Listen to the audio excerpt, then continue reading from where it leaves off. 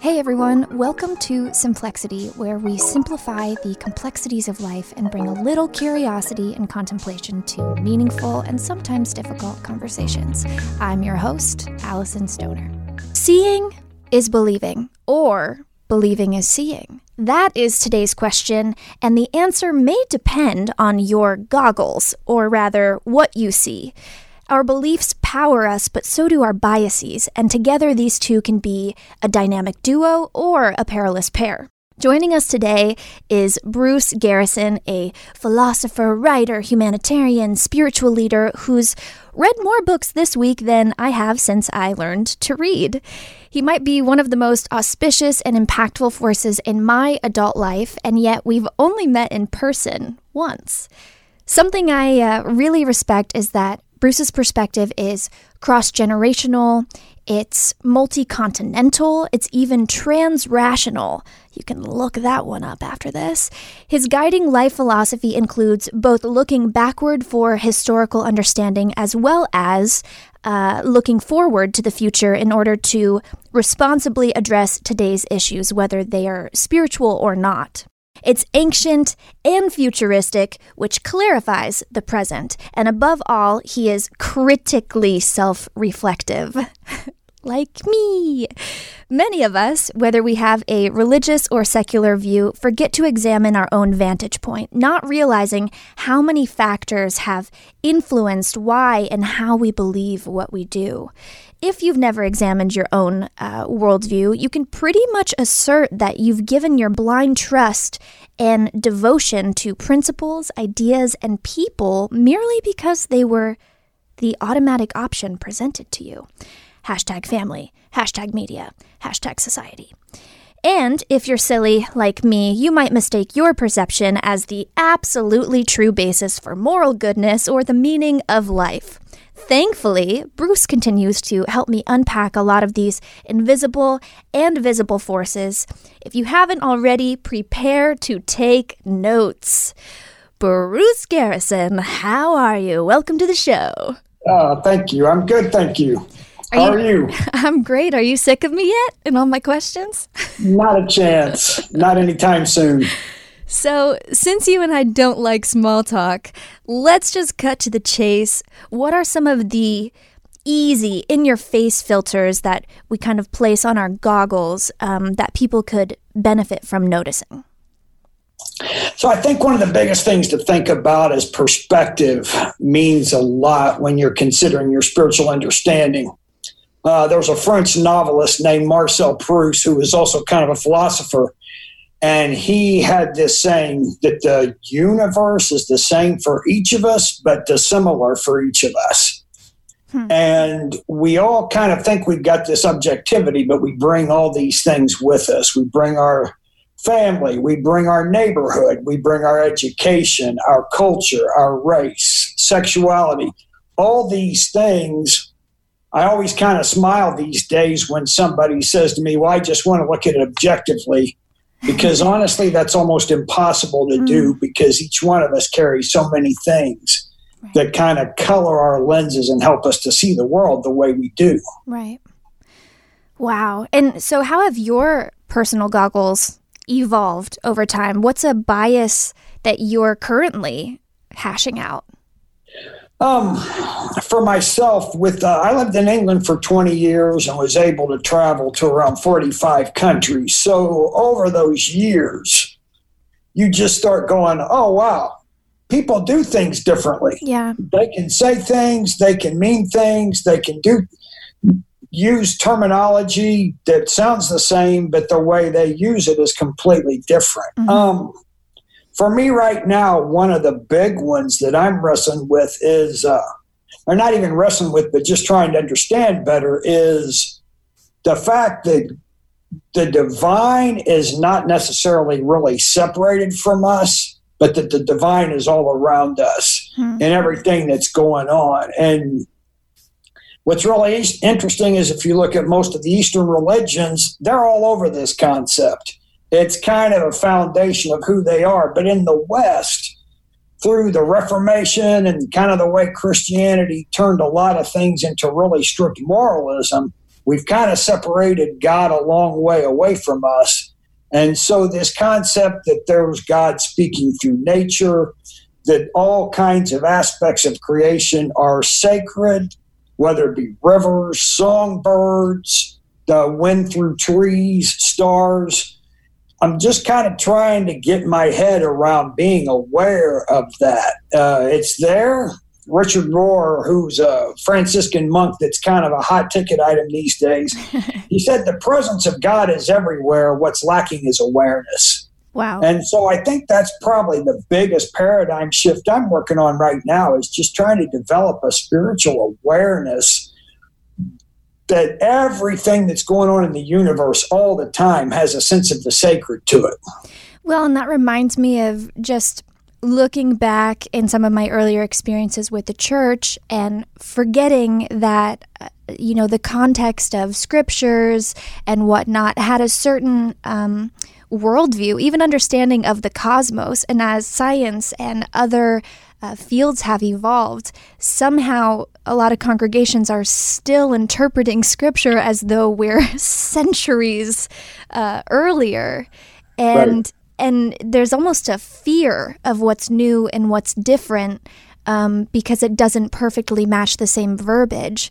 And yet I even remember earlier in some of our conversations, you would share poetry with me, and it would be making the same statement, but in just this far more visceral way. And yet at first I would read it and I would be afraid that this isn't the exact scripture. So can it still be just as true? And I think there's a lot of fear from people inside certain faith traditions right now when they see kind of this new age philosophy or this, interconnectedness, the word spiritual instead of Jesus or whoever the main figurehead is.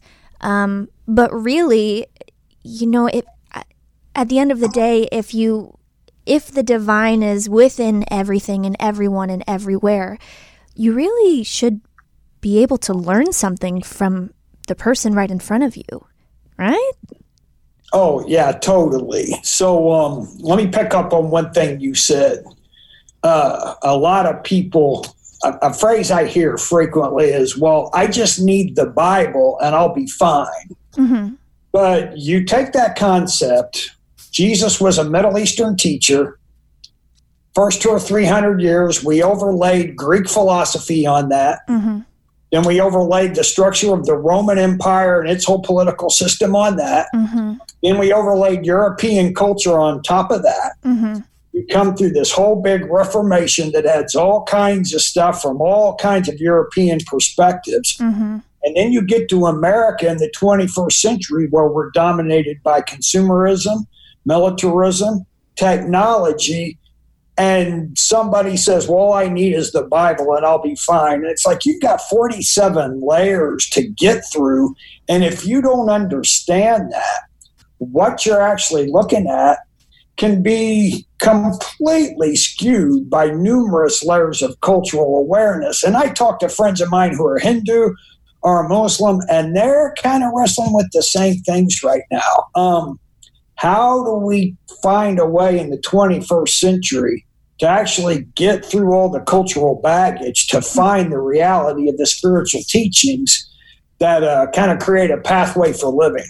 Well, and I think it requires us obviously examining our beliefs, being willing to reshape, reform, transcend, include, dispose, all of that adjustment that happens internally and then, of course, finds its way into your external reality and behavior. But what we're describing is a paradigm shift. We're actually calling for, an overhaul of everything, how you see, how you feel, how your your perception, everything. So I know that through our conversations, I have undergone a paradigm shift. Can you attempt to describe this mysterious, all-encompassing transition that occurs, and how do we know if we're due for one? I should be able to do this in 90 seconds or less. So I think where it starts is with a sense of intellectual humility and realizing that everything I know may not be, or I believe may not be completely correct or true or factual, or kind of like you said with the science thing. What are you actually tying into? Yeah. One of the guys that I work with, he quotes an expression that's used a lot. If your tribe is no longer giving you a place to have a voice, you may need to look for another tribe. And I think that actually is part of a paradigm shift, is just an awareness from a humble perspective that things could be a little bigger. One of my favorite words these days is expansive. When you start to look at the divine, when you start to look at spiritual realities, actually, the more expansive it is, the more you're probably headed in a good way, because we are talking about the infinite here. We are talking about the mysterious. And so back to your point, yeah, sometimes it feels almost scary, and you can almost feel guilty, like you're sort of ditching the winning team or the home team, and kind of setting out in another direction. But there is an intellectual responsibility to wrestle with stuff. I can't tell you the amount of people that I've encountered who, for whatever reason, have left their spiritual tradition because they started asking questions and kind of got smacked down pretty seriously, because that was sort of not allowed. Right. And yet, to me, spiritual growth absolutely requires questions. Absolutely requires us to be asking not only of the world around us, but of ourselves. What are we seeing? What are we actually connecting with? And what are we holding on to that's informing the way we then live? Right. I mean, if something is true, then you should be able to dig in at a cellular level, and the cells should be true. Absolutely. And so it doesn't have to be threatening. In fact, it should be affirming. Embraced, and right. A good wrestling match is actually pretty enjoyable because it helps you refine what you're seeing, what you're understanding, and you just continue to find that reality is actually much larger and definitely many more sided than we allow it to be. Yeah, multidimensional for sure. Absolutely. And I know we'll get into it later, the both and framework, which has been a life changer. But I just want to make a few points. This reminds me of reading Sapiens. There was a section, and I'm going to butcher and poorly paraphrase, but he essentially describes the rigidity of religion as being something that excludes and biology as being something that embraces. It's like, you get into human structures and concepts and systems, and they will reject, whereas science, cosmos, biology will actually embrace. And that's a way to separate almost what is and is not natural. That's a bold statement, and I'm gonna just skimp over that. But it's worth reading the book Sapiens and kind of using that as an interesting challenge to your worldview. You might find some. Those listening, you might find some interesting points. So really quickly, what are the risks of ignoring facts or someone else's experience? I know for me personally, obviously, being in a church community and then falling in love with a woman and kind of being ostracized and left outside to figure it out on my own was didn't feel like the most loving response I could have gotten from them. But even outside of church terms, what happens when we ignore the facts of science when it comes to climate, or, right. We ignore someone else's experience because we ourselves haven't even been able to create space for that to be true. So a couple things I can sort of point at. So here's kind of a thought. Let's take, for example, let's go science. When you read books from the West, you hear this term, the Copernican revolution. This guy comes along and says, oh, hey, wait a minute. Humans and the Earth aren't the center of the universe. In our galaxy, the sun is. And Galileo has the same concept. Church goes completely ballistic about that and kind of gets crazy. I have a very, very close friend who's a Hindu who does a lot of tours at the Hindu temple here in central Indiana. And one of the last things she shows on this tour is a thing they call the Navagraha, which is the sun and 9 planets around it that's been around since 2000 BC. And she doesn't kind of get in everybody's face about it, but it's kind of like, hey, you guys took 3.5 millennia to catch up. And you just sort of go, yeah, maybe I shouldn't be so certain about the things that I think I'm certain about. Yeah. When there may be other perspectives out there that if I would humbly look and listen are going to be really helpful. On a human level, our church talks a lot about what we call relational laziness. Relational laziness is saying something like, okay, well, they're Catholic, so they're going to act like this. Or they're going to be, she just came from Europe, so she's going to think this. So stereotyping. And in reality, we haven't taken the time to know them. We haven't had conversation. We just make a blanket judgment. Right.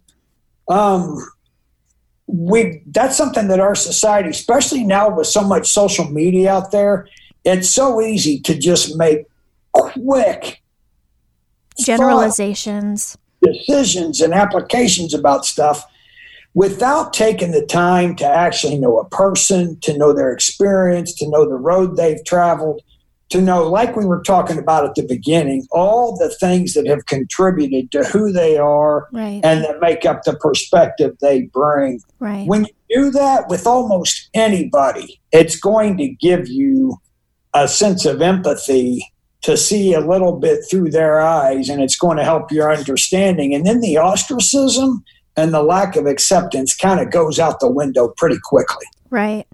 I mean, it's really powerful to pause and consider what it would be like for you to not try and defend your beliefs for once, to just listen. Yeah. That's all I was looking for. I wasn't looking for someone to, convert me or, fix my ideology. First, I just needed space. And that whole concept of holding space and sharing space that we hear about now it's going to be imperative, especially when we're trying to bridge the gap between political issues and parties, right, and different groups and demographics and whatnot.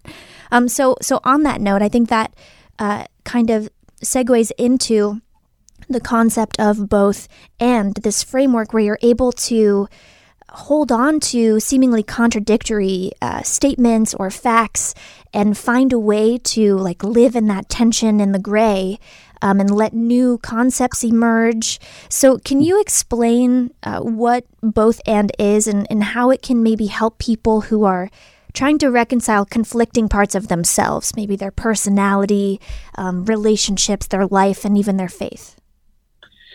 So let's start with the obvious opposite to both and, which is either or. Mm-hmm. You got to be black, you got to be white. There isn't really much gray. This permeates American society more than we realize. I think we may be the last of the developed countries in the world that only have 2 political parties. That think it can only be this one or this one. Almost every European nation, most developed countries in the world, have at least 4 or 5 or 6 parties. And so you've got more nuance. Most times one party doesn't win outright, so they have to make compromises and alliances to actually get a place of political power.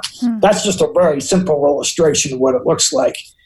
But both and means just kind of what you said. We are not set in a dualistic world where there's only one right answer and everything else is wrong, or there's only the other answer that isn't mine is always wrong. But two things can be held in tension, what I like to call healthy tension at the same time. Even this comes into business, it comes into how you handle relationships. A lot of times there really is more than one right way to do something. And many times it's just your choice. How do you want to play it out? And honestly, that scares people a lot of the time. Right. We tend to be a human race that likes to be told what to do.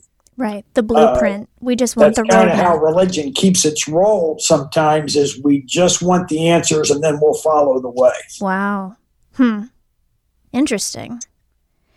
Yeah, it's scary to think critically sometimes. It's scary to question yourself. Right. Well, yeah, think of coming undone. If you don't have the identity you've lived with for your entire life, who are you then? Who will you be? Who could you be?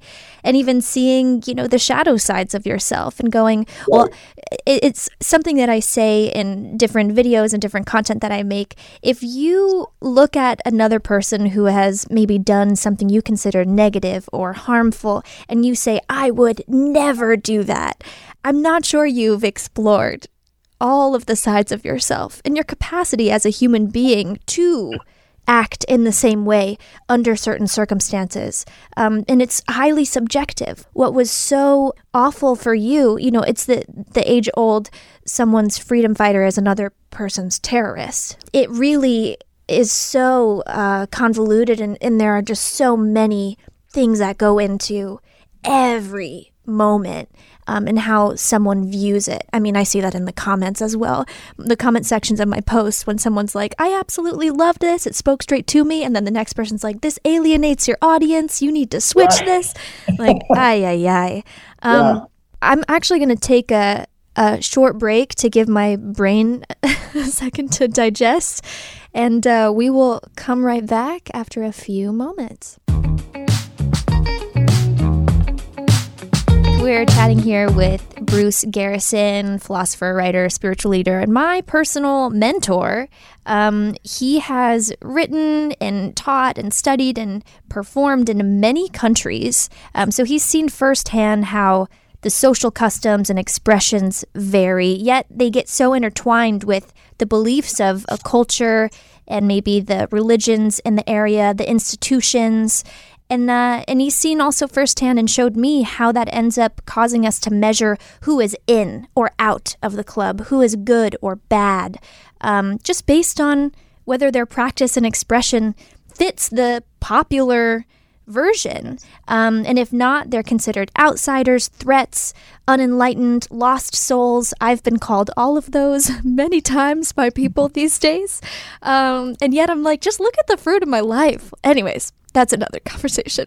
But I'm curious, Bruce, you're in executive leadership on an interfaith board. So you're having really complicated conversations that affect your entire region with people who believe dramatically different things than you do, at least on paper. How are you approaching these discussions, and why did you want to fill this position? I mean, I'm guessing people kind of disqualify you because you're even willing to do this.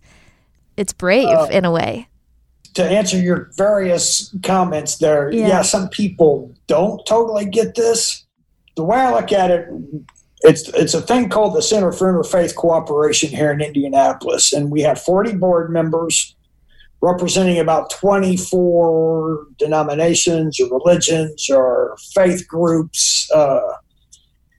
And so we kind of set out values last year.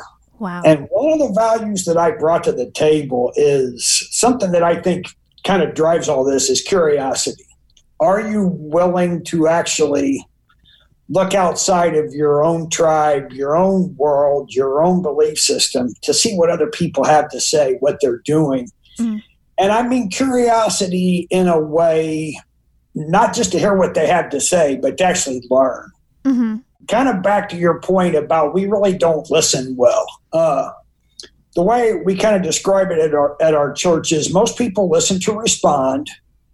We want to learn to listen to understand. There's a Catholic monk, he passed away just a few years ago, named Henry Nouwen, and he called listening a spiritual form of hospitality, because you are literally inviting the other person into your realm and allowing them the place to state who they are, not with a desire to shoot that down or to show them where they're wrong, but just to hold what they have given you and to honor it, to listen to it and deal with it. I think that's where anything that is involving interfaith or interdialogue, whether it be ethnic, cultural, whatever, has to start, where there's a curiosity, but also then a sense of being willing to listen. Right. Because if you jump to condemnation, or if you jump to trying to pressure cook someone into your idealized version, you also hold them back from their greatest transformation. Yeah, and you deny their humanity. Oof. In a sense, because you have kind of said who you are isn't as good as who I am. Right. And you're kind of shooting down what may be 40, 50, 60 years of life lessons and kind of just discounting all that. And I can't even imagine being in that kind of a place where you feel okay doing that about somebody else. Yet we do that. Again, social media has kind of given a platform for that to be way too easy. You know, we don't know the person. We don't look them in the eye. We just fire off comments. Right. There's a lady named Phyllis Tickle who said that about every 500 years, the world experiences a spiritual transformation or a step forward, if you want. Mm-hmm. And I think we're about due one of those. I'd say those so. Things happen. I think the one that's happening now is based upon this willingness to listen, whether, some of the things that come from Hinduism or Buddhism. Spiritual awareness means being able, not necessarily to let go of what you've been raised with, but allowing it to be transformed and allowing it maybe to transcend the lowest common denominator or the most simple tradition, and being willing to hear from others and saying, okay, this actually enhances what I believe and who I am becoming as a person. But that takes some work because all of us, kind of like you said earlier, we all have this defensive place that we tend to start with. And we also have, honestly, a fear of the other, that's unknown, that we're not certain about. Right. For me, it was about being willing to just, again, back to the expansive thing, to see how big the divine really is and how multifaceted. And some of the perspectives that we maybe had earlier on in the Western world, but we've lost through industrialization and technology. We've lost contact with so many pieces. And now I'm finding voices who are saying, oh, yeah, no, that actually still existed. That's always been part of our tradition. Right. And let me show you what that looks like. What is one analogy or lesson you've learned from one of your colleagues or board members? Something that I found starts showing up in different traditions. Take Hinduism, for instance. They have what they call the divine Om. They talk about that this was the sound that kind of started the universe at the Big Bang. There was this Om, and it's this energy, and literally there's a megahertz that you get on that this sound connects with. And you're going, oh, wow, that's kind of interesting. What a unique thought. But then you start looking through various traditions. And even in the Christian tradition, Francis of Assisi used to always talk about hearing the song of the angels. That there was this sort of noise that resonated with him all the time. Of course, the indigenous Americans talk about hearing the heartbeat of God. And that's why drumming was so much a part of their ritual and their practice.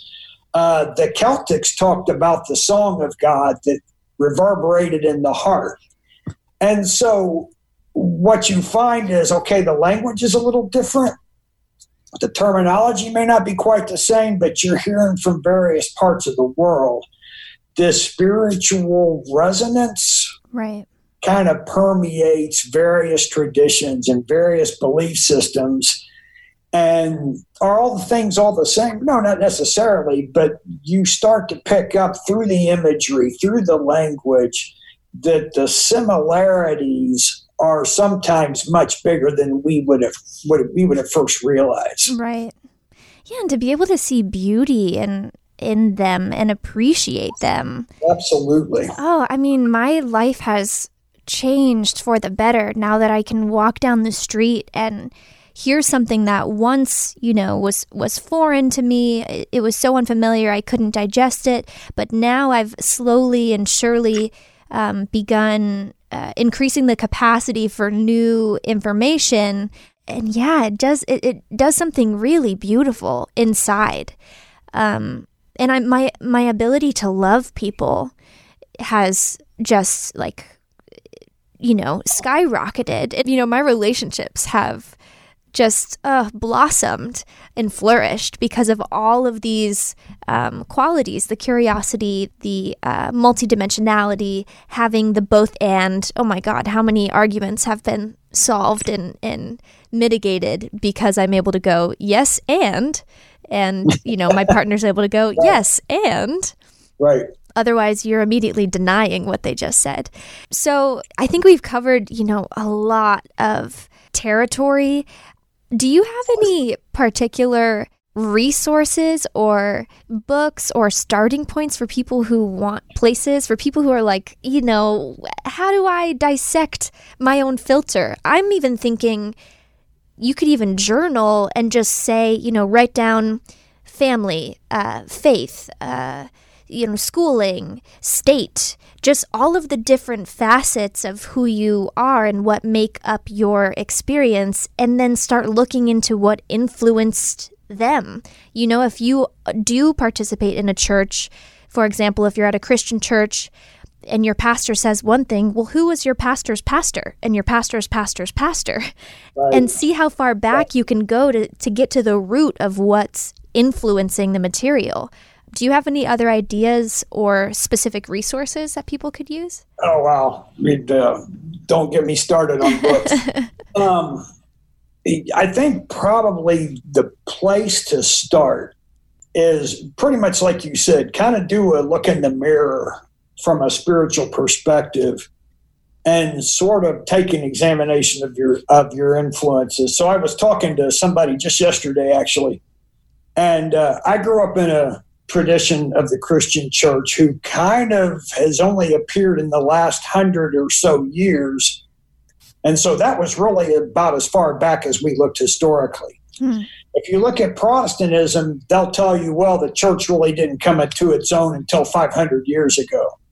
But then if you look at the Orthodox tradition or the Catholic tradition, now you've got 2,000 years. And there's all this richness. And what you even find is like in the 12th, 13th, and 14th centuries, there were a lot of mystics, a lot of them female, who were like so green and doing such cool ecological stuff.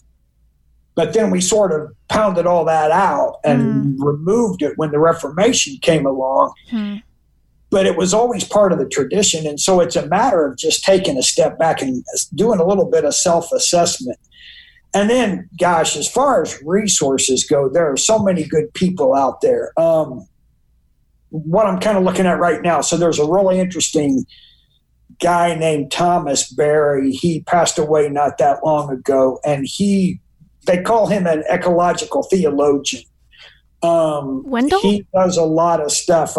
He wrote a series of essays that they've turned into a book called The Sacred Universe. There's a really good book called Spiritual Ecology, The Cry of the Earth. It's got Christian writers, Hindu writers, Native American writers, Muslim authors. It's just Buddhist, Thich Nhat Hanh's in there.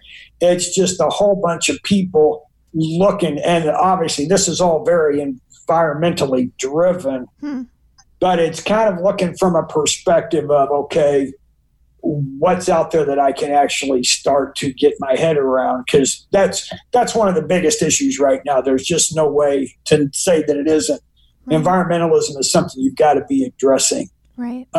In terms of dualism, Richard Rohr wrote a phenomenal little book. I think you and I actually went through this together a few years ago, called The Naked Now. Yes, indeed.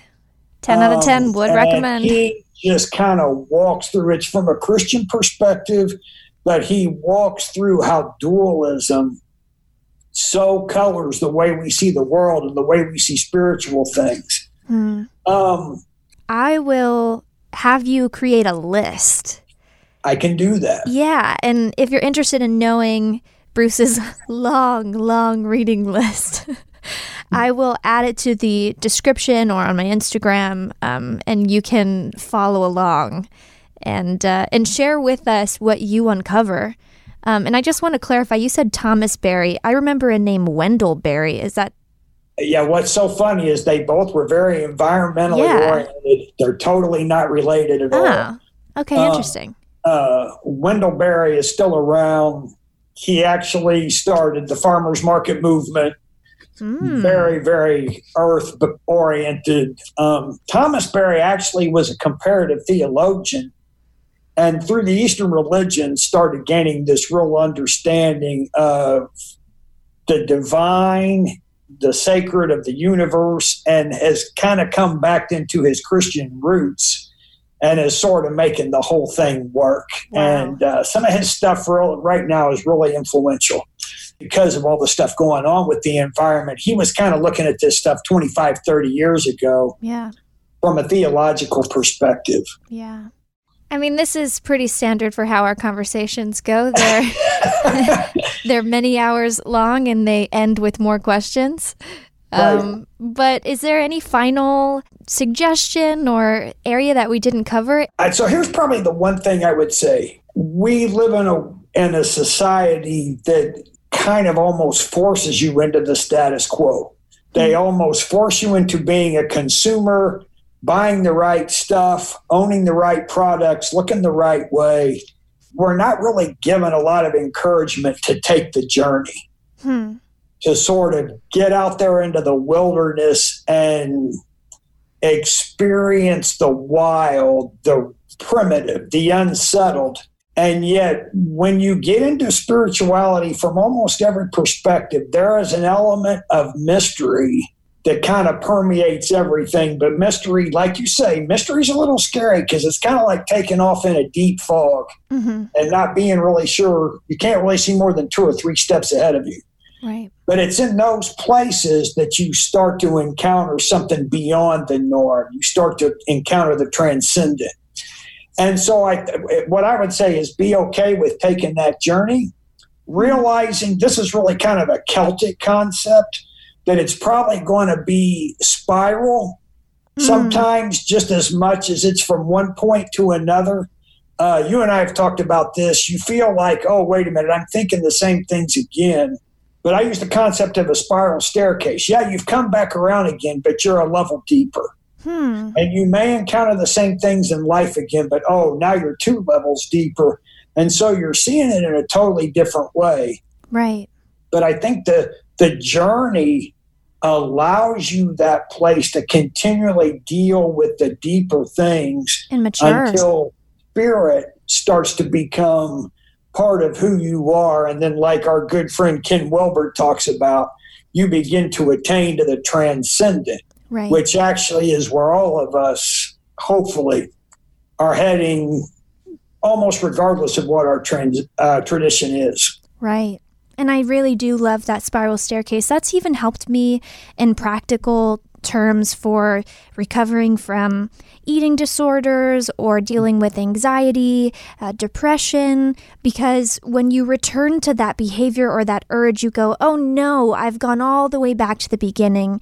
And sometimes you discount the progress that you've made, but also that time you've spent really sitting in that uncomfortable gray area and you do have more resilience than the last round, the last time you faced this quote unquote demon or difficulty. So the spiral staircase can be more than just a spiritual tool. It really can be so practical. So I'm so glad that you touched on that. Bruce, it's been so wonderful having you. Now people know why I am the way I am. And I know, right?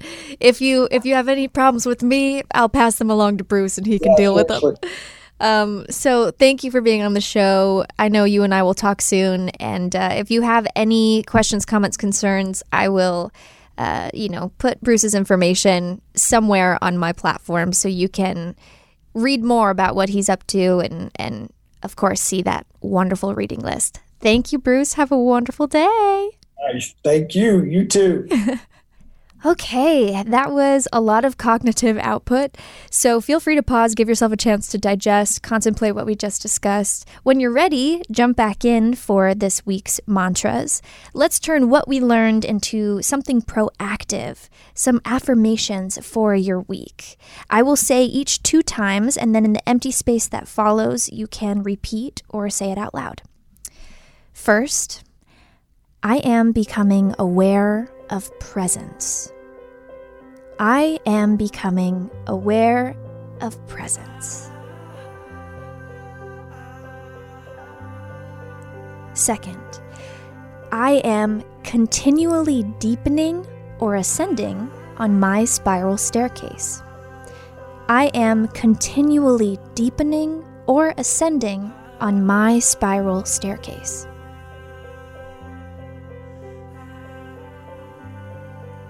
And lastly, I hold space for people's whole humanity. I hold space for people's whole humanity.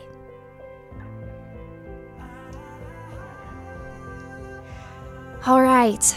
Thank you so much for joining today. This has been an incredible journey exploring the relationship between the simple and the complex here on Simplexity. I hope you had an amazing time. You have your own takeaways. You were challenged. You're going to have a great conversation with someone else after this. Also, it would mean so much to me if you could take a moment to rate and review this show. And if you're not already subscribed, hit that subscribe button. And if you know someone who would love this show, please share this episode. Would love for them to come hang out. I am Allison Stoner. This is Simplexity. It's anything but small talk. Peace.